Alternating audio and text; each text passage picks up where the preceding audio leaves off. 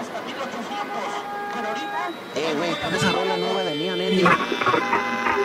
the creators of Relevant Magazine, this is the Relevant Podcast.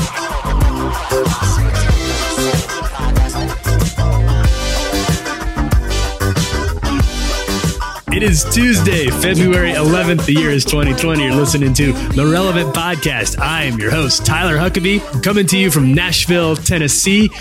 Joining us from the Skype line in Orlando, Florida. We're very happy to welcome someone today, a firm, steady hand who can keep the runaway mine cart on the tracks as we go through the depths of the gold mine. It's our friend Clark Flippo. Greetings. Hey, I don't want to alarm anyone, but Chandler is MIA this morning, and I fear he has been consumed by his own plant children in some sort of Little Shop of Horrors situation where a giant Venus flytrap has eaten him. But we'll see. It's interesting because last I saw him, he said he was heading to Los Angeles to turn in his vote for 1917 at the Oscars to make sure that it was when he was in charge of getting the entire Academy on board with Sam Mendes in 1917. That was Saturday. I haven't seen or heard from him since. I'm not sure what happened there. I know he's riding pretty high after his Iowa caucus app was the talk of the nation. The Iowa caucus app, then getting the Senate impeachment vote together, then the Oscars. Our man Chandler is on a real winning streak right now. I can't wait to see where he goes next. Meanwhile, up in Loveland, Virginia, we're always happy to welcome to the runaway minecart our friend Jesse Carey. Hey, Jesse. Hello. Jesse, are you holding it together? I know you're a little under the weather. You're going to be able to pull through. A little under the weather. Put the rally cap on this morning, and we'll see how this goes. But if I mysteriously vanish, it's because I don't feel very well. But the show must go on. So, to mysteriously vanish, we've got an ace up the sleeve this time. We've got something in the pocket that I'm not too worried about because we are always happy to welcome to the Relevant Podcast one of our most trusted guests. It is our friend Jamie Ivey from the great state of Texas. Hey, Jamie. Hey, guys. Thanks for having me back. I'm glad to be here. Jamie, tell me what's going on down there in Texas right now, because I feel like the rest of we're a runaway news cycle right now. Everything's there's all sorts of stuff going. Washington D.C., Russia is definitely up to something. But whenever I turn it into news from Texas, it's like it's steady as she goes. Well, that's what we would like to think, right? We're just steady as we can go down here. You know what? Here's what I know, Tyler. I know what's happening in my house and with my friends, and that's about all I can tell you. Yeah, but that's the thing about Texas. People, that's the Texas way. That's the Texas they mind their business. It's who knows what they're doing next door or the ranch up the road. We're just minding our own cattle. Yeah, taking care of my own cows. That's all I got to worry about. Speaking of cows, can I ask you guys a question? Yeah. Yes, please do. Speaking of cows, did you watch the Oscars? I was pretty ill on Sunday night, so I meant to watch the whole thing, but I fell asleep like halfway through the show. But I enjoyed it. The Oscars are my Super Bowl. I live. I don't know what it is, but the drama, the horse race, I live for it. So do you know what I'm talking about when I say speaking of cows? Did you watch the Oscar? I know. I think I know where you're going, but maybe could you give us a little recap for Jesse who missed it here? Yeah. What's his name? Joaquin Phoenix. Yeah, that's right. Won Best Actor for The Joker. Mm-hmm. But he started talking about things I didn't know what he was talking about. And the next thing you know, he's saying something about inseminating cows and taking their babies and drinking their milk. And I was like, I don't know what's happening right now. Yeah. I did see that, and because I saw like the next day, even like I can't help myself. I love to see kind of what the scuttlebutt is, and I saw speciesism trending on Twitter because evidently, I guess part of this speech, he used the term speciesism. You know what, Clark? Actually, let's hear a portion of the Joaquin Phoenix Oscar acceptance speech. I think that we've become very disconnected from the natural world, and many of us, what we're guilty of is an egocentric worldview, the belief that we're the center of the universe. We go into the natural world and we plunder it for its resources. We feel entitled to artificially inseminate a cow, and when she gives birth, we steal her baby. even though her cries of anguish are unmistakable. And then we take her milk that's intended for her calf and we put it in our coffee and our cereal. And I think we fear the idea of personal change because we think that we have to sacrifice something to give something up. But human beings at our best are so inventive and creative and ingenious. And I think that when we use love and compassion as our guiding principles, we can create, develop, and implement systems of change that are beneficial to all sentient beings and to the environment. Now, I've been...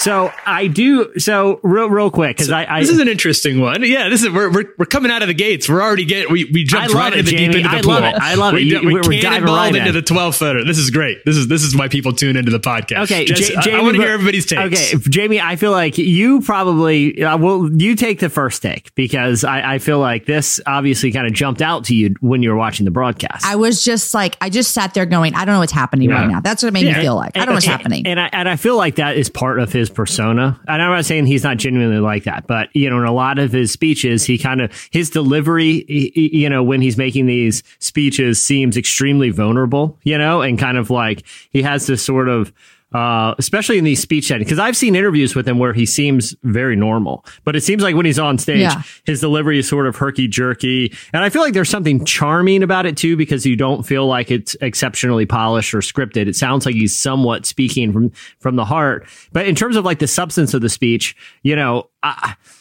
I completely respect people whose passion is, the ethical treatment of especially like domesticated animals, the ones that a lot of us consume. And I think there are a lot of reasons to be concerned about, for example, like the dairy industry. There are certainly practices that, deem further investigation.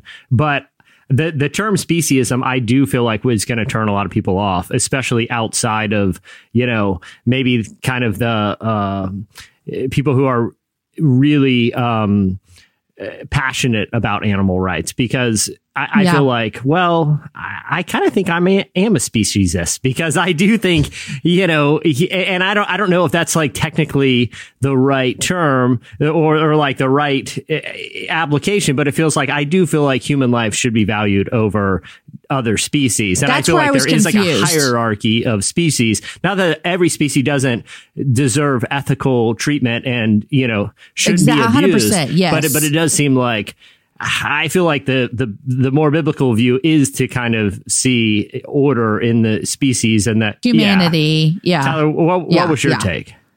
I wish I had a better one. And that's kind of it's interesting to hear you all talk about this. I read yesterday following that speech, our friend Karen Swallow Pryor shared on Twitter an old article that she had written for us about the importance for Christians to take the treatment of animals seriously and how that's part of our responsibility as people. And it's one of, I think this isn't a hot take to say, one of the more overlooked responsibilities. It's not something that you see a lot of Christians getting on board with, animal cruelty causes. I think because it's considered to be so co-opted by more extremist groups like PETA, who obviously can push it to kind of like you're talking about, Jesse. They go so far into it that it ends up turning a lot of people off to what it would otherwise be considered maybe a more important cause.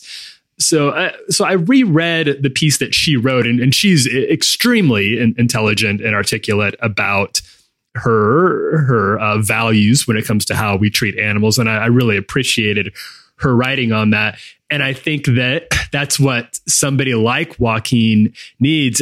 I appreciate and can completely relate to him struggling to articulate something that it seems like he kind of feels in his guts, but maybe doesn't quite know how to put in a super cogent way yet. I've been that person. I've tried to write those articles. I've probably published those articles before I should have, before I'm quite there with a real solid, tangible take yet. And so I can respect because we talked about this on Relevant Daily, Jesse, a few days before, he won at the BAFTAs. And he put together, I thought his speech there was really, really thoughtful about racism in Hollywood and was very well put together. So I know he's capable of it. And it could be that he's just put a little more thought and effort in understanding race than he has into animal treatment yet.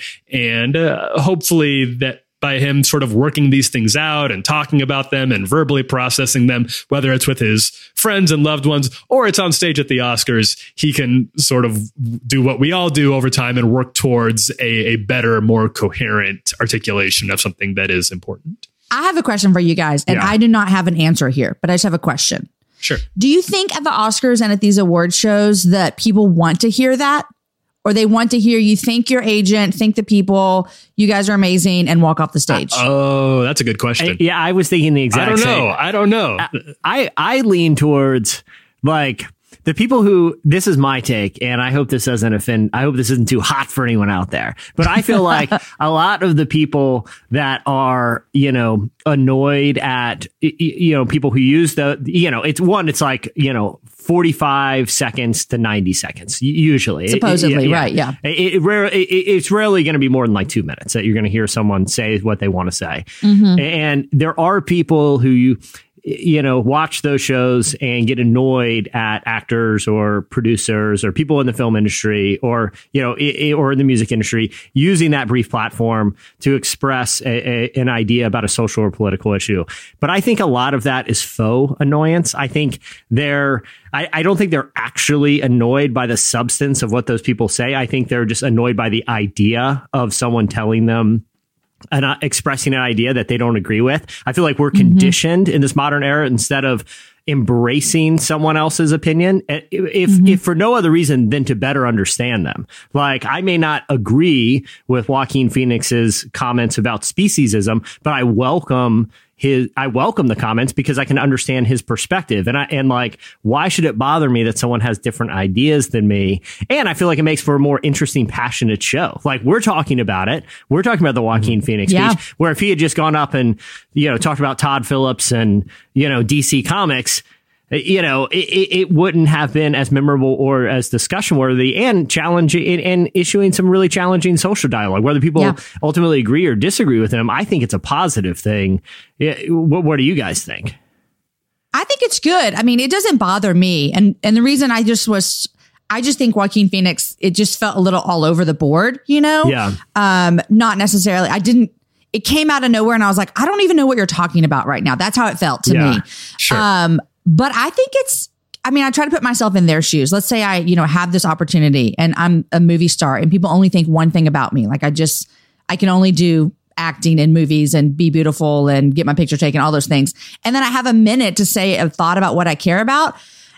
I think it's good. And I could just be thinking about, I just watched that Taylor Swift documentary, which is a whole nother subject. I'm sure you guys have covered it. Yeah. But that's what I'm thinking about too, is like, how did these people, people who have these platforms and they get this opportunity, I'm sure it's like, yes, I want to use it. So I don't necessarily think, I'm not offended by it. Yeah. I can think of some examples maybe where I'm like, I think that was a little too much. Yeah, for sure. But I would rather have, our entertainers or maybe, sometimes go a little too much on activism or a little too little. Then say nothing. Yeah, exactly. Yeah, because even if, and Joaquin Phoenix in another, I'm trying to remember, it might have been at a political demonstration, he acknowledged his own hypocrisy when it came to, climate change, saying, I took a plane to come to this climate change rally. I'm part of the problem, but we can all do better. I think, especially when that self-awareness is there, that, kind of a lot of people in sort of middle America that are watching the Oscars are like, oh, well, it's easy for you to preach to me, you million, but when there is that self-awareness, I feel like, okay, we can kind of have a conversation here with an acknowledgement that we all need to be better. I think it's a net positive, I think that you don't hear this quite as much as you used to, but I remember being a little kid and there was all this talk about role models. Like, why are these celebrities need to be better role models for us? They need to, and that was directed at people like Britney Spears and NSYNC and those guys. That was always their concern. And if, they did something that was a little bit like if they were too sexy in a music video, or if they were like caught partying one night, that is like, oh, but they're a role model for the kids. And I think that's sort of changed in the past few years, because now we just don't want them to be much of anything. Like that seems to be a lot of the more frequent pushback. Like, just go on stage, do your thing, act in your movie, and then shut up. Yeah. We don't want to hear about it otherwise. And I think that's sort of an abdication. I think there needs to be some sort of middle ground there between expecting these people to be paragons of virtue, especially when they're discovered young, like a Justin Bieber or something like that. And then expecting that, I think there needs to be something in the middle where we also understand that they have a platform and a lot of privilege, and that with that comes a certain amount of responsibility to people who don't have the sort of platform and privilege that they have to speak into issues that they really care about. The documentary you mentioned, Jamie, that Taylor Swift documentary, was a really good, we did talk about it on here a lot. Yeah. A really good look at her struggling with that tension and trying to, I thought that was a very impressive piece of filmmaking. Yeah, it was good. And you saw, recently it's been a big conversation with sports. Like, what responsibility do these celebrities, in the sports realm, famously, the LeBron James commentary where, I think it was a Fox News commentator, told him to shut up and dribble, and that sort of, I remember that. And that sort of became like this, rallying cry for athletes to be like, no, let's speak out. Let's, we worked hard for this platform. Like it's not like those athletes or these actors, haven't earned the platform. They are very talented. They're there for a reason. And if they've earned the platform, then it's theirs to use how they want. So, definitely an interesting Oscars, but that added such an interesting political wrinkle. And, good for him for being willing to kind of roll the dice and kind of 100%, be, a little eccentric, Yeah. Struggling through sort of an embarrassing fumble. It can be pretty bad. And some of the speeches, I thought I didn't think he even had the most jumbled speech of the night in attempting to say something sort of meaningful.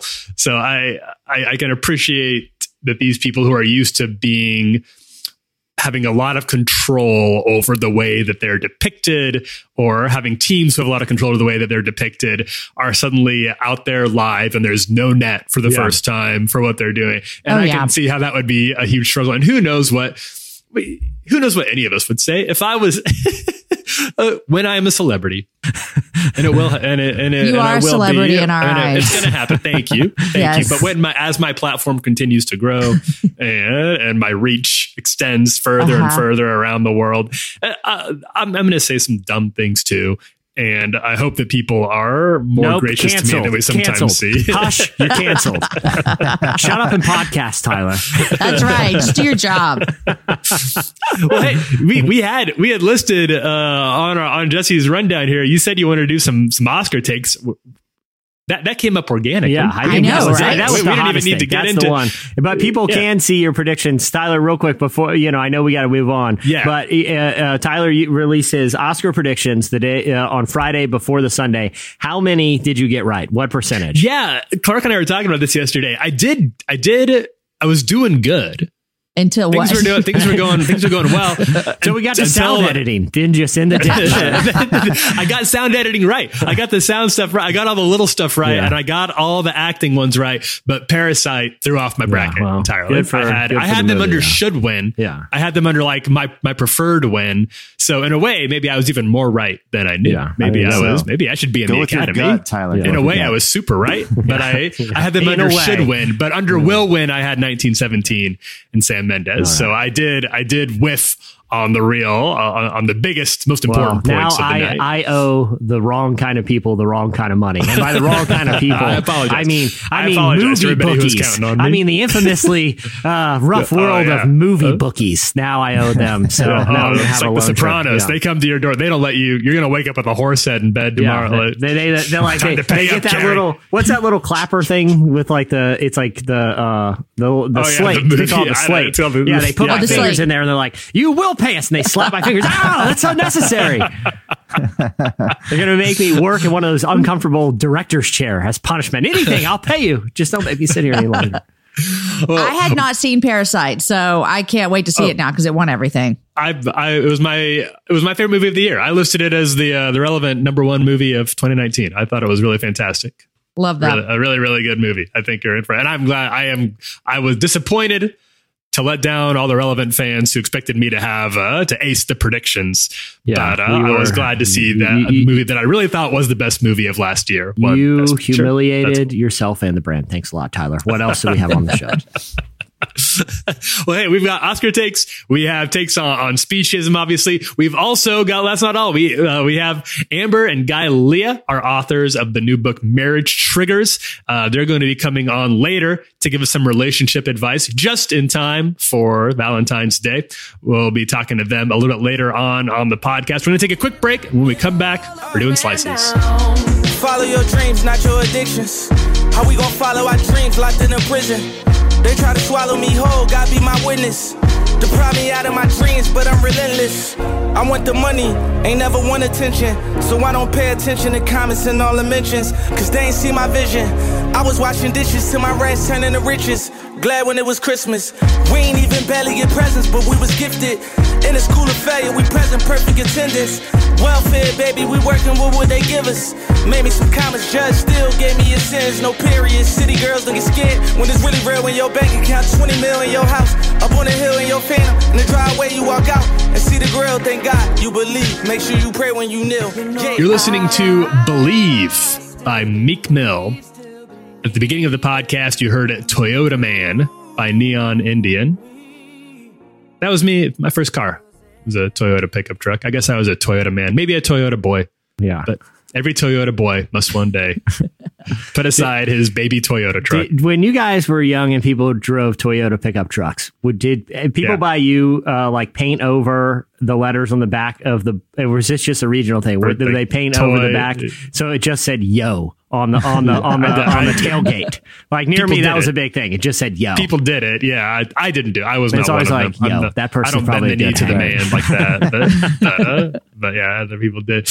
All right, it's time for our weekly look back at our favorite stories we came across this week. It's time for Slices.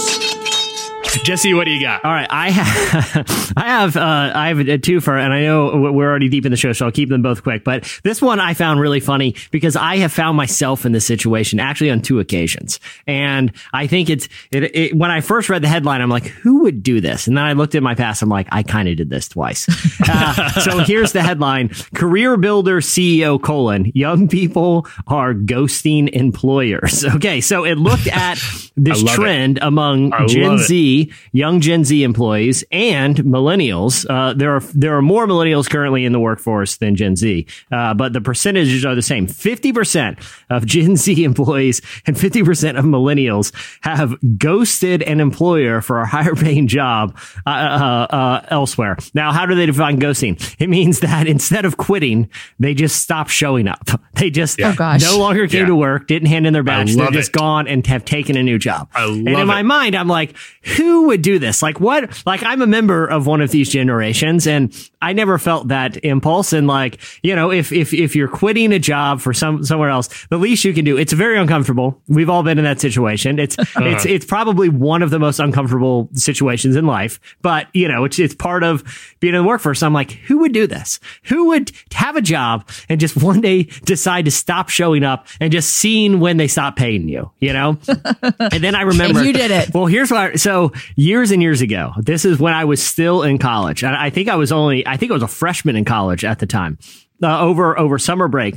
I'm not going to reveal the names of any people or companies, but a friend of mine's father was a news director at a large news outlet. And so she pulled some strings and she knew I wanted to go into journalism. She's like, hey, I talked to my dad and he will get you an internship this summer in the newsroom. I was like, no way, I can learn the craft, right? So I show up first day of the intern and this isn't a place that typically has interns. You know, this was really pulling some strings. So the first day I go and my friend's dad like shows me the ropes. And, you know, the whole day is kind of spent just kind of showing me around, showing me kind of the operation. I didn't get like a real sense of what my duties would be. The first day was just sort of, you know, learning the orientation. literally second day, he gets laid off. Okay. No. So I have no one to report to and no real task to do. So I'm just kind of showing up. And again, at this point, the layoff was unexpected and took a lot of people by surprise. And he hadn't like introduced me to a lot of people there yet. And so I was just showing up. I had no one to report to. And I was just showing up and I would just walk around and I would go to people's desks. I'm like, hey, do you need any help with anything? Or, and they're like, who are you? Why are you here? And I'm like, oh, I got a badge. It's official. Like I'm an intern. They're like, well, whose intern are you? I'm like, well, he's no longer here, but I'm here to do whatever. So this worked for like a few weeks until like it just became more of a burden to people. And I would just awkwardly just stroll in at whatever time. No one's expecting me. No one is like requesting me. And I literally have nothing to do other than just trying to find things to do. So I just stopped going. And I don't know if anyone ever knew. I don't know if anyone ever cared. I never heard from them. No one ever contacted me, but it was a solid like 2-3 weeks that I was showing up every day and just asking people to help. But I feel like, okay, maybe those types of situations you can ghost. The other situation when I was working at Kmart in high school, and I feel like my manager at Kmart just had the expectation that employees were going to ghost. Like, I feel like that was a common thing. And I think it didn't hurt. It didn't help the situation that she had a couple other bad employees who happened to be named Jesse. I don't know what it is about that name, but it really lends itself to ghosting managers at Kmart. So she was very suspicious of me. I know this because she accused me of doing things and she was like, never mind. That was one of the other Jessies. The other Jessies. But I told her I had taken an opportunity in a position that I really felt was going to advance my career in landscaping, and I would be leaving Big K. I would be leaving the garden department for literally greener horizons, and that I would be leaving in 2 weeks. She didn't write it down, forgot, and so I just didn't. I stopped showing up after 2 weeks. She left several angry messages on my home phone. That was when answering machines were a thing, and my parents could hear me getting yelled at by a Kmart manager, and so. Again, I can see how the ghosting happens. Why do you guys think it is that younger people would just ghost on a job, just walk away without quitting? Well, it's hard to tell someone you want to quit. Like you feel like you're going to let them down or they're going to be mad at you. I've never done this. I'm racking my brain. I'm not saying I wouldn't or I'm above it, but I don't think I've ever done this, but I think they would be just scared. Yeah. Yeah. And it is kind of it's easy. Discomfort. It's the same reason you would ghost in a relationship. Yeah. Like I don't want to deal with the process. Yeah. Okay. It really is. Like if you made like a cost benefit analysis of like, well, here's what quitting's going to do. It's going to create one of the most uncomfortable situations I've ever been in. I got to have all these thoughts, or I just walk away and act like it never happened. I just vanish. And I'll probably still, this will ensure I get all my sick and vacation time, like, I think obviously I think people should quit, but I understand sometimes, like in my case, it's just a matter of confusion. I didn't know who to quit to. I didn't even know who you're like, I don't even know who I work for. Yeah. Let the employer know who's boss, that this goes two ways. They're not the only ones who can pull the rug out from under you out of nowhere. Yeah. Walk away and remind them that this is a two-way street here. I think it's one thing, like you said, Kmart, Jesse, as we've talked about on this podcast, I've worked in a couple of mall retail jobs in high school. They didn't care. They didn't care if I lived or died. So walking away from that who cares? It wasn't a big deal. They would just go find some other beautiful young teenager to walk in there and take over for me. I would like to hope that Kmart would care if I died, but I honestly don't know if they do. They have a lot of animosity towards people named Jesse. I think for this job, like Jesse, if God forbid, if I ever decided to leave Relevant, I would give somebody there a heads up. Yeah. I wouldn't just stop. For all I know, that's what Chandler did to us this morning, because I still haven't heard from him. And that is true. For all I know, this story's about Chandler. Just for reason. Okay, one more quick one, and then okay. I love this. I love this story because it took an interesting twist. I love when you're reading a news story and it takes a hard turn halfway through the news story. And you're like, oh, was it? I was not expecting it to go in this direction. So this story is about the Detroit Police Department's response to a Vice documentary that went viral this week. So in the documentary, it showed illegal like stunt driving clubs in the city of Detroit. So what's happening is in this kind of documentary, people will drive their cars, block an intersection, and then sports cars will come through and do donuts and cool tricks like that, and then drive off and go to the next one. It's extremely dangerous. Numerous people have been hurt, and there's a reason why the Detroit Police Department wants to stop this. You know, this is happening on public roads. But one of the people involved, a garage owner, he sees this as a positive thing for the community, and he's tried going about things the right way, and the city just isn't listening. Here's one of the quotes. These cars, they bring everybody together, all races, all shapes, all sizes, all colors. When people come, it's all like one big happy family. I've seen Fast and Furious. He's got to be telling the truth. There's something about reckless car driving that just inspires, you know, ragtag misfits to become a family. He also said that he has this is my favorite part. This is where it becomes, hey, there's a car club doing dangerous things on public roads. Police need to stop it because of a viral video. To wait, this guy is literally trying to make this like a sanctioned thing. He said, in fairness, he has met with city officials, and this is from clickondetroit.com, a local Detroit news site. He has met with city officials and people from the mayor's office 3 or 4 times to discuss having an area of the streets where drivers can continue what they are doing without stopping traffic or putting others in danger. He wants the city to fund places where we can go be ridiculous in our cars. That is a great idea. That is a fantastic idea. I generally, you know, lean pretty Ron Swanson on municipal projects and just have a more laissez-faire view of municipal law. But if there was just a giant parking lot where it's like those smash rooms where you can just go and like take a baseball bat and sledgehammer and break up old grandfather clocks and stuff, you know, like it's like that, or one of those axe throwing places. But I can just go in a car and just floor it and just do donuts and then just leave when my, you know, if I just need to blow off some steam. I think what he stumbled on is a fantastic idea.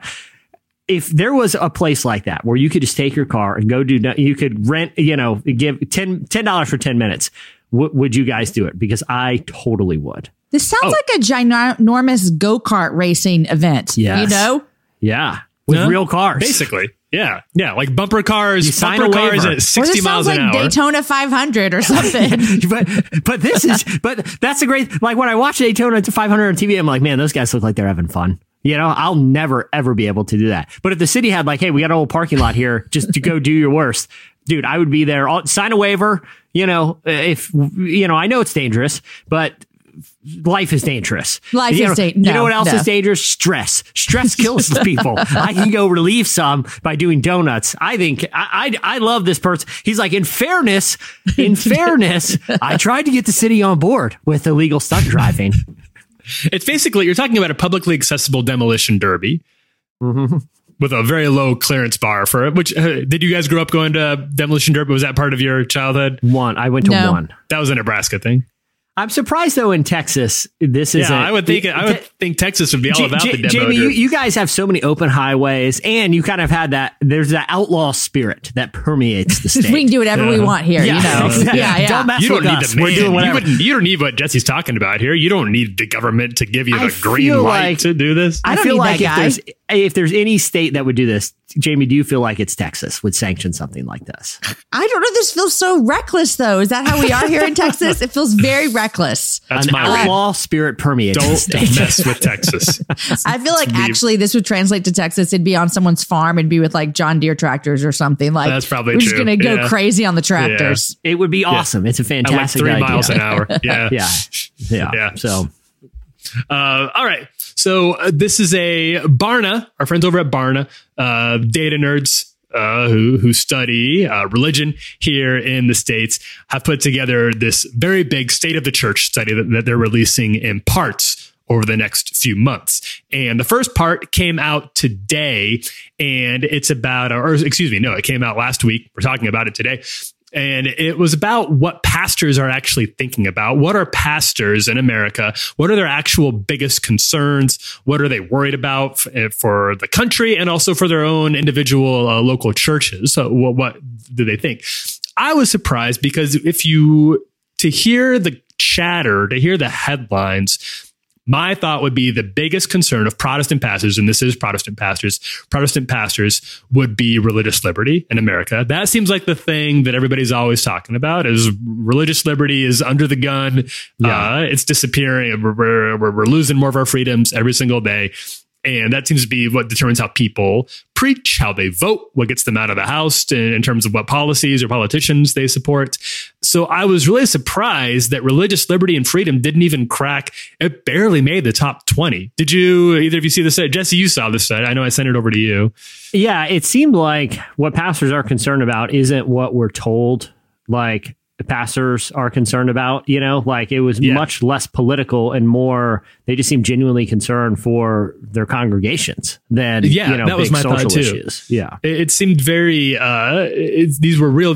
So they split them up over at Barna in terms of biggest issues facing the Christian church in the U.S. and biggest concerns facing their own church. When it comes to the more national perspective for the church in the U.S., the number one most cited concern was watered down gospel teachings. The idea that we're just not saying we're just not preaching the gospel with the same clarity that we need to. Number two, not too far behind that, is the cultural shift to a secular age. Sort of the decline of religion. I suppose the rise of the nuns would probably be included in that. And then number three was poor discipleship models. The idea that people become Christians, but then there's not a real way to help grow them to more spiritual maturity, which I think those are all really valid concerns. I was just surprised to find them all listed as highly as they are. Were those the same concerns for their local church? No, because what you just listed was the church in America, right? That's right. So for their local church, it was different, but also interesting. I think number one is reaching a younger audience.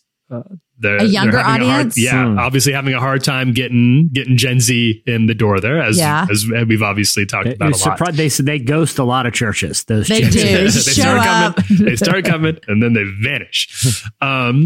Number two, declining or inconsistent outreach and evangelism. The decline of evangelism, something else that we've seen a lot of studies on, is just people aren't going out there and talking about their faith very much. And number three, declining or inconsistent volunteering. So personnel issue.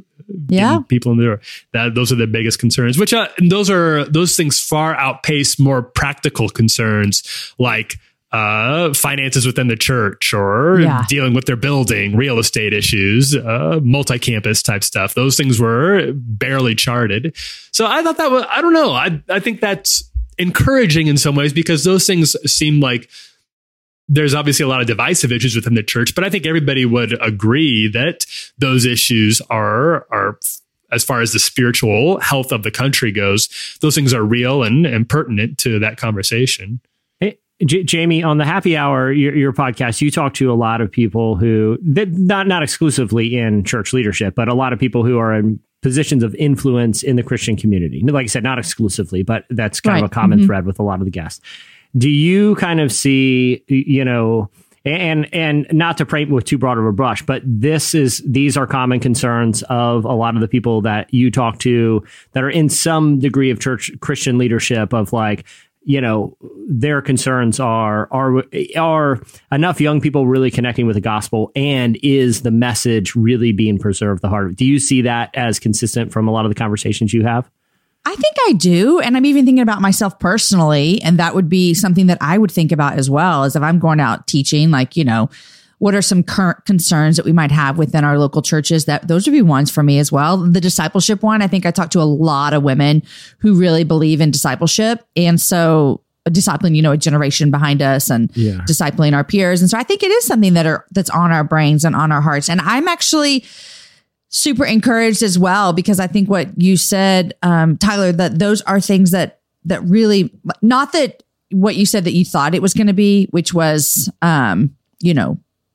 freedom. Is that what you said that you thought? Yeah, I thought that would be possible. Yeah. And that's a good thing as well. But I think these other things are like where we see our focus a lot in churches, like discipling people and sharing their faith and getting people in. And I think those are good concerns. And so that doesn't surprise me about the local church, what you said, for sure. Mm-hmm. Yeah. And I think it's positive too, because you see some of these I think some issues have been co-opted by political parties or political interests to be like, Christians are up in arms about not being able to say prayer at the school luncheon or whatever. Right. You know what I mean? When it's like, are they? Does anyone? Yeah. Or like we're actually up in arms because we just want to disciple more people. You know? Exactly. Like, I'm not overly concerned about whether the coach is allowed to say a prayer before the football game in the locker room. How about, are those kids in that locker room actually, you have access to a ministry that is impactful to their teaching lives. The gospel. Yes. Yeah, exactly. Yeah, exactly. Mm-hmm. Yeah. So I think that's really good. I'm looking forward to this whole study. This is called The State of the Church that Barna has put out. They'll be releasing it in sections over the next few months. And we put a link to that full story at relevantmagazine.com. I'd recommend you check it out. All right. That'll do it for Slices. We're going to take a quick break. When we come back, Amber and Guy Leah will join us.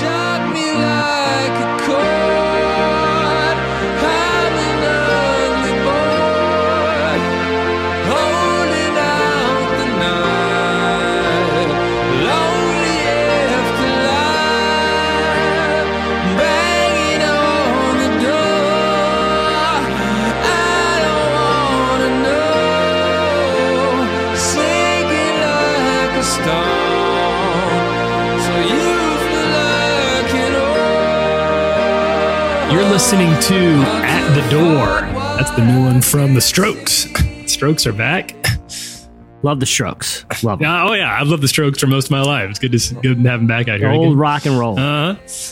So this is cool. This episode is brought to you by Bombas. Now, working out is hard. It's always been hard. Even when it's easy, it's still pretty hard. Bombas. Let me stop you there. Oh, really? It's not hard for everybody. It's not. Okay. But I agree. For some people, it's hard. But this is a product that makes working out easier because you're like, oh, I get to slide in some new comfy fitness Bombas. It helps me. Yeah. Bombas socks I don't think they make it necessarily easier, but being more comfortable while you're working out is important. So if your resolution is to get fit in the new year, and it's a good resolution, start by getting socks that can keep up every step of the way. I think this is a hot take. This is a real take. This is not. Okay. This is not part of my. This is not in the copy we're sent over. This is a real thing. We were talking about Bombas offline earlier. We were talking about Bombas offline earlier. I think that good socks do make a difference working out, and I think that Bombas are the best ones in the business. That's a real take. That's an honest pre-ad opinion. It really was. We were a little behind the scenes. Tyler and I talked through the show before we recorded. When we came upon the sponsor today, Tyler was literally raving about not just wearing Bombas, but the excitement of getting new Bombas. And Tyler, they're cool. Now they have Bombas that are designed from everything to running, hiking, cycling, like the endurance stuff. But they also have stuff for any kind of sports, performance sports. Special styles made for whether play tennis, running, golf, or you're like me and you go dominate on the basketball court at the neighborhood rec center a couple times a month. So there's Bombas for all those. If you've never gotten like really good socks like Bombas before, it's worth trying just to know what you've been missing out on. These socks, Bombas, are made with this lightweight poly cotton blend. So really, no matter how hard you're working, your feet do stay cool, dry, comfortable. They don't get sweaty, and they give you extra support in ways you didn't even know you really didn't have with other socks, like in your arches. They're all built with this special arch support system. It's supportive. It's not too tight. It's like a little hug on your foot, a little foot hug that you're getting. Little foot hug. And what do you need in the gym every now? We all need a little hug because whatever we're lifting, whether it's heavy weights or even just our own emotions, sometimes that little extra hug can be what gets you over to your next gains. Well, and Tyler, I have gone through periods where I've really enjoyed running, but what's very annoying when you run is when your socks get twisted and bunched up. It's literally like the worst when you're on a run. So, it's like I got to take my shoe off and get this fixed. I'm gonna lose time. I might get a cramp here. Well, Bombas are designed with a left-right contouring and a Y-stitch heel, so they stay perfectly in place. Hey, have you ever noticed that annoying toe seam? That's what I was going to say. Yeah. It's a very odd, design feature. That little ridge on the top. Well, Bombas got rid of it. It is gone. So it's smooth sailing all the way across the top of your foot. It surprised me that it's taken that long for someone to do that. But Bombas has. Finally, did you know what the number one most requested item in homeless shelters are, Tyler? Tell me. It's socks, and for good reason. Bomba socks were created to change that. For every pair that you buy, Bomba will donate a pair to someone in need. So it's an awesome company. It is truly a great product. We are both legit Bombas wearer. I'm a real fan. Yeah, I'm glad to be talking about them because I do like promoting not just the cool product they make, but the fact that they do a lot of good out there in the world. And that's really important to us at Relevant. I'm sure it's important to you as well. You can go to bombas.com/relevant today and get 20% off your purchase. Bombas is bombas.com/relevant. You get 20% off on your first purchase. So bombas.com/relevant.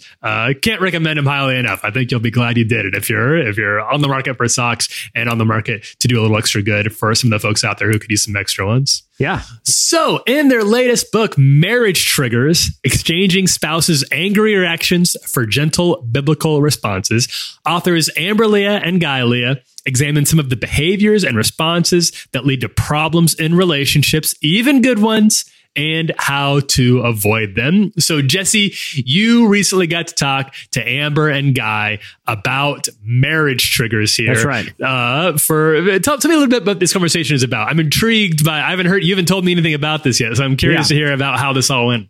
Well, I was excited because we try to plan the shows that make sense, for the time of year, and this is the one coming out right before Valentine's Day, and I figured this would be a great time to kind of introduce people to this idea, because even if you're not married, even if you're just in a relationship, or maybe you're not in a relationship, but this can help in future relationships. This idea of actions and behaviors that can trigger different emotions in your partner or your spouse, and maybe trigger a reaction that isn't what you've intended. And a lot of times, it's not just like the result of the argument that's the problem, or at least the way to solve a problem isn't just addressing the source of the argument. It's addressing what triggered the argument in the first place. So I wanted to ask them initially, like, why they wanted to take the approach of looking at these quote unquote triggers in marriages and relationships. Really, we felt like that's the essence of this message, is that we all feel triggered by various and different things in our relationships with our spouses. But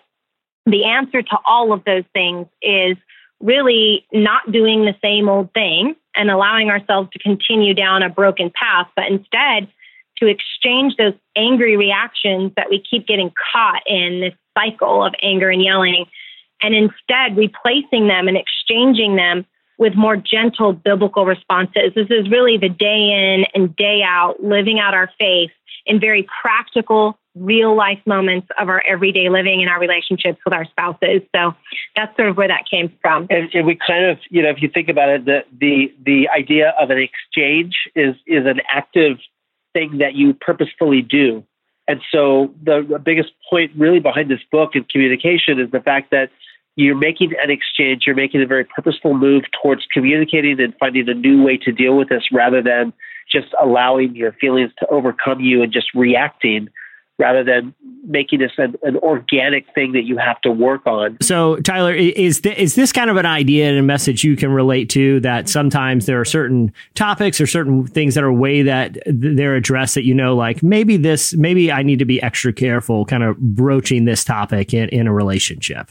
Oh, yeah. I think that me and Liz, like a lot of couples, just have certain things that sometimes it's almost easier just to not address it at all, because you're like, I don't know if I have the energy for that conversation, right? You know what I mean? So you either tiptoe around it like you're in a minefield, or you're just like, I'm just not going to work. And then the pressure builds and builds over time and ends up being a much more difficult conversation than it had to be in the first place. Yeah. So that was the other thing I wanted to ask them about, is like, well, how do we know what those triggers are? Maybe it's sometimes for some people, it's like, situations with finances or their in-laws or whatever it may be. Oh, yeah. How do we identify them so that we can know the appropriate way to respond and hopefully have like healthy relationships that, aren't always argumentative. Like, that subtitle, I feel like, is such a good elevator pitch for this book, exchanging spouses' angry reactions for gentle biblical responses. I feel like anyone who's ever been in an argument in their relationship sounds like, I really need that. I would love a gentle biblical response, where I want to give a gentle biblical response.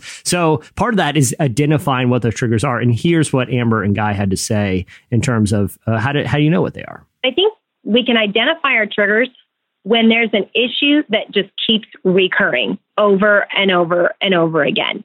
If every single time you guys are fighting over your calendar and your schedules and it's just breaking down, then obviously maybe you're a little bit too busy, or there's communication that's broken down. Maybe it's that you're always having most of your arguments center around your kids.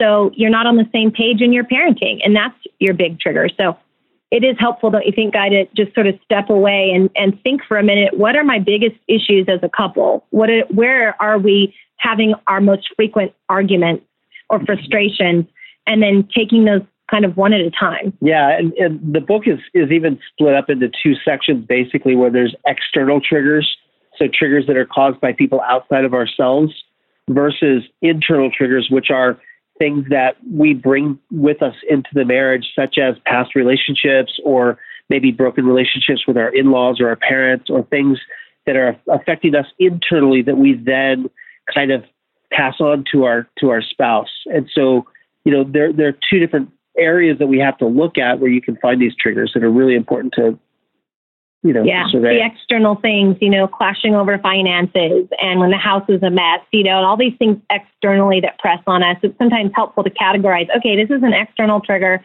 this is an internal trigger. Our personalities just clash all the time, or we're just, weary and exhausted. There's these internal things that can also be helpful for us to identify our triggers based on those categories.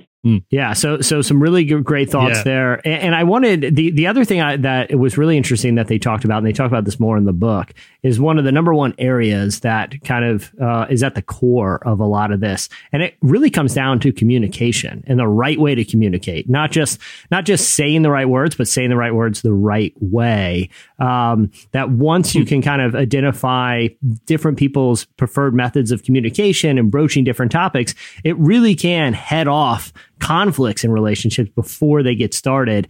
Here's what Amber and Guy had to say about, just the importance of healthy communication and gentle responses. I think one of the other number one triggers that people respond to is communication, broken communication. And I think as a premise, one of the things that Guy and I talk about in the book is to really give each other permission to even say to each other when you see that you're triggered and that your body is tensing and that you're beginning to get angry or frustrated with each other, even if someone is starting to actually yell at you. One of the things that Guy and I have given each other permission to say is we have to come together and say our communication style's not working. When we start to get upset and angry, we need to put the brakes on this somehow, because it's not good for us. It's not good for our kids to witness. So we'll just say to each other, we've given each other permission to say, hey, can we lighten up this conversation for a minute? Yeah. And, that's just like a check for both of us to say, all right, let's just take a moment. I like to call it a holy pause, where we, take a minute and a half or so to just breathe and pause the conversation so that we don't say things we regret. Excuse me. And we can say to each other, let's lighten this up for a little bit. And then we can come back together and talk about it when we've had a chance to simmer down a little bit. We also think it's really important when people have broken communication to really consider believing the best about one another. A lot of communication problems break down because we read each other wrong, or we mistake each other's tone of voice or body language, and we start to assume the best, or we become easily offended. And, the Bible talks a lot about the words that we say and how we communicate with each other. One of our favorite verses in the book is a soft answer turns away wrath, but a harsh word stirs up anger. It's Proverbs 15:1. And, Guy and I, early on, we started praying, Lord, we need to start having more soft answers instead of harsh words with each other, because it's just stirring up more anger. So, Tyler, the book is called Marriage Triggers, Exchanging Spouses' Angry Reactions for Gentle Biblical Responses. It is out now. What a great book to read here Valentine's Day week. Yeah, going into Valentine's Day. Thanks a lot for having that conversation, Jesse. And thanks also to Amber and Guy for being willing to talk about these responses and also about their own marriage. That's a vulnerable thing. It's not easy to do. Thanks for sharing about that. You can pick up that book, Marriage Triggers. It is available now. We're going to take a quick break. When we come back, it's time for feedback. But I just want to watch you live. I think I want to dance. I do you want to?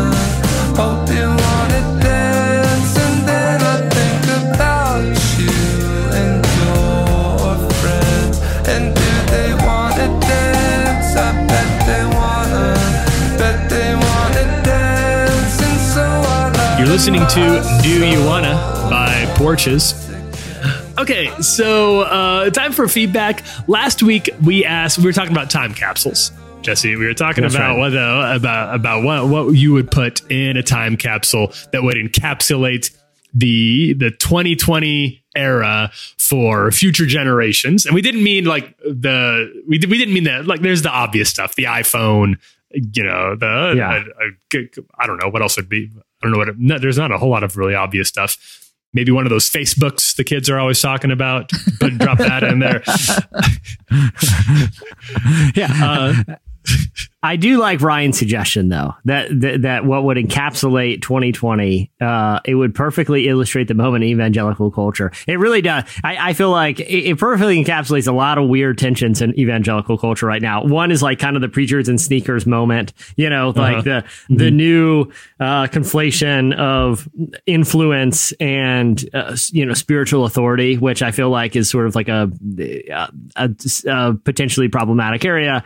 You know, sure. the pop culture where things are, and just like celebrity culture. He suggested putting Jesus is King in the 2020 capsule, just because it really is sort of the culmination of this moment. Yeah. Do you guys feel like it kind of nails where we're at on a lot of levels? I think that's really good. It's a Venn diagram of so many circles. Yeah. That does it all comes together right there in the center, because even you talk about preachers and sneakers, that's the Kanye influence, baby. Yeah. That's the whole reason that thing started, is because Kanye started giving these guys his shoes. Jamie, if you had to put something in a time capsule that people could look back and be like, this is the 2020, and even if it's just from your perspective, it doesn't have to carry the weight of like being all encompassing, but you feel like is pretty representative of your kind of life and sphere. What do you think that item would be? Oh my gosh, this is so hard. A preloaded iPod Touch with just every episode of the Happy Hour. That's right, just every episode of the Happy Hour, just my show. I don't know. I mean, someone the other day asked me if I was on TikTok, and I was like, I don't even know what that is. And so apparently that's really big great right now. Yeah, great. I love it. I'm kidding. I do know what it is, but I don't know what I would put to represent. I was thinking of the Apple TV remote, but that's way old. And apparently I found out we have the oldest one ever made. So that doesn't work either. I don't know what I would do. Click wheel on it. It's exactly.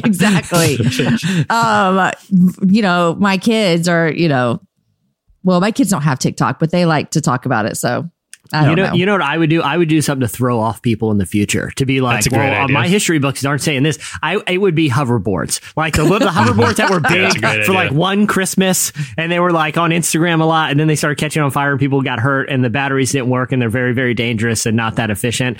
I would put these on and I would leave a note with him. And I said, in the year 2020, this is the only way people traveled. And people would look back and be like, man, 2020 was awesome. That must have been this. They're like, it's true. The history books do lie. This hoverboard has Bluetooth speakers and blinking lights that go along with whatever song is playing. It was peak humanity. That's what I would put in there. Oh my gosh. Yeah, we also asked 2 questions. Yeah, we asked about Lent. Lent's coming up. We asked what if anything listeners are giving up for Lent. We had a few people come through with what they're doing for this. This one, I don't know, man. Andrew says he has given up podcasts. This feels like a jab. This feels like a jab. You've given a podcast for Lent for the last couple of years to quiet my life and mind and allow more time for reflection and listening.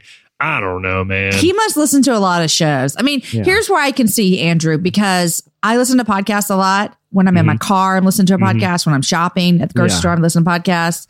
And so I can see how you'd be like, you know what? I'm going to drive in silence from now on. Or I'm going to go on a walk. I'm not going to have anything in my ears. But do you really tell your number one podcast about that? Yeah. That just feels like a slap in the face. I'm giving up Andrew for Lent. That's interesting.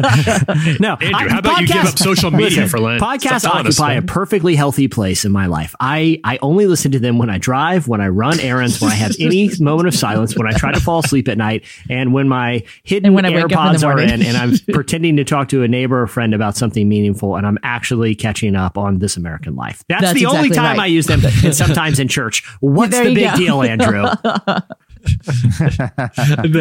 Sarah said, a friend recently shared on Facebook what makes up laundry Lent. And I was intrigued by the idea of giving up doing laundry until Easter. I could really get behind that, but it might force me to unintentional hermitude, but that could be nice too. This is new to me. Is that a joke? I'm not trying to be insensitive here. I don't know. I don't know.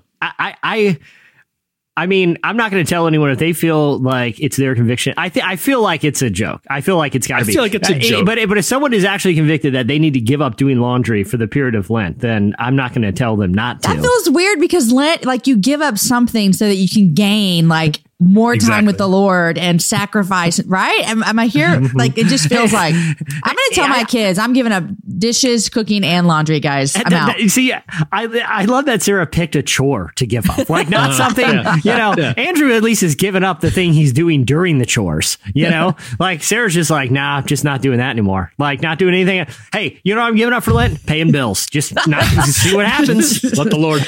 Maybe there's something spiritual to it where it's like, you have to just like, wear the same clothes so you don't feel consumed by what you look. I mean, I don't know. There might be something there. I don't want to make fun of you, Sarah. Idea. But I've never heard of this before. We might need Sarah to give us a little more, a few more details here, because obviously we're a little bit confused. Like when my neighbors come over and they're like, "Your yard's looking terrible, dude. Can you at least run the mower? Just get a service, something." Hey, man, I'm sorry. I got to be faithful to my commitment here. You're going to need to wait. Can I just give up my religious practice? Is that what you're asking me to do? Because my pastor's very concerned about religious freedom, from my understanding.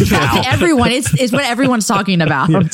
Tonight on Fox, one man's religion versus one man's neighborhood association. They're like, we just want him to cut the grass, and he's like, they're coming after my faith, my freedoms. Listen, if you got a problem with it, you can take it up with me in 38 days, pal.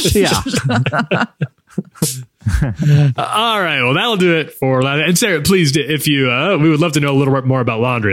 So hit us up, or then we want to clear the air. Now it's time for this week's editorial question of the week.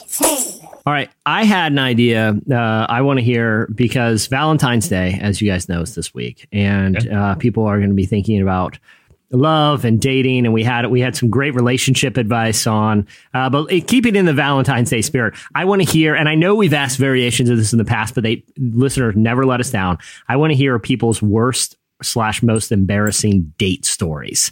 That's what I want to hear.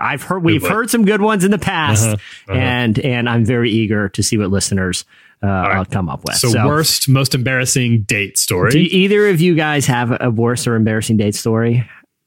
I feel like women's are always better. I feel like I don't. Like, I've been married for 19 years. Yeah, that's sure. Yeah, I can't remember, but I do know people who have, and I feel like this is an opportunity for people to get it off their chest. So tweet us at Relevant Podcast if you want us to read yours and the world to hear. Finally, get this off your chest, people. Your worst, most embarrassing date stories. We might read it on next week's pod. You don't have to. You can use fake names, or you can use real names. We don't care. These are going to be the best, though. Yeah. If somebody has any bad date stories about Andrew, he won't be listening to the podcast, so you can go ahead. You can let it all out. Let it all out. He'll be so far behind on his podcast by then, he'll never hear this. He'll never hear it. He'll be fine. Especially if you're Andrew's girlfrind. Let's bring that up, too. That's what we want to hear from. Girlfriend. This is your hall pass to really air it out. Former girlfriend, maybe. We'd love to hear it. All right. Hey, many thanks to Amber and Guy Leah. Their book, Marriage Triggers, is out now. You can go pick it up. Many thanks to Jamie Ivey. Jamie, thanks for coming. Always thanks for enjoy making this it. work. I know it's not easy to spend a little bit of time with us, but we always appreciate it. Thanks a lot. Always happy to be here. You can follow, if you want to follow Jamie, and you should, she's on Instagram at Jamie Ivey. It's Jamie, and Ivey is Ivey, Jamie Ivey. And you can also listen to her. If you liked her on this, you're going to love her on the Happy Hour, her actual podcast, her professional podcast, where she actually gets to real issues of substance, unlike this one. The Happy Hour. Yeah, that's right. Sorry, Tyler. Have I told you guys my Twitter that's not really me? No, your burner? I don't think so. No, it's not a burner. It's just if you find me on Twitter, which I don't hang out there much, if you don't put the underscore, you find a woman who her caption says Jamie Ivey, Trump supporter. And just so you know, it's not me. That's not you. Well, okay. There's like MAGA stuff all over it. It's not me, you guys. Okay. Well, this is going to be awkward because I booked her for next week's podcast, Jamie. I thought it was you, and now, but I'm a man of my word. So at Jamie Ivey is going to be on, and she's got some radical ideas. Awesome. She's awesome. I hear she's great. Yeah. So I hear she had some thoughts. She had some thoughts about the Joaquin Phoenix speech, and I'm just going to hand the mic over. Just, She wanted to talk about religious liberties. She does. She's very passionate. Very concerned. Very passionate. Tonight on Fox. Yeah. Yes. So you're Jamie _Ivey. The death of a Christian nation. Yeah. Don't forget the underscore, you guys. Jamie. Or follow them both. Add a little diversity to your feed. There you go. Get from both sides of the aisle. Tonight on our ongoing series, Death of a Christian Nation, why this public school thought it was okay to put Harry Potter books in the curriculum and no Bible. Also, hey, thanks to Bombas for supporting us. Go to bombas.com/relevant today and get 20% off your first purchase. That's Bombas, BOMBAS.com/relevant for 20% off. Bombas.com/relevant. And I think that'll do it for us. Thanks, everybody. I'm Tyler Huckabee. I'm Clark Flippo. I'm Jesse Carey. I'm Jamie Ivey. Have a great week. We'll see you on Friday.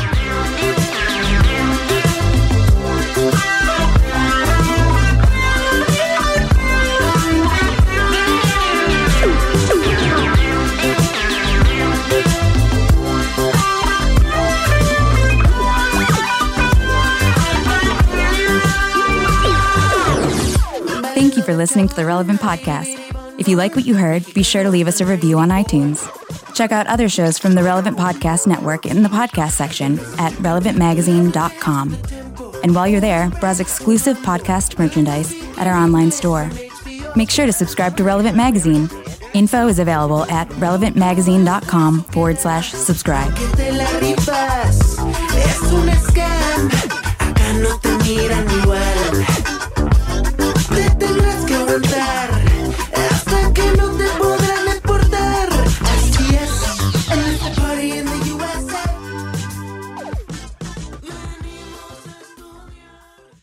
Tonight on Fox, one man's religion versus one man's neighborhood association. They're like, we just want him to cut the grass.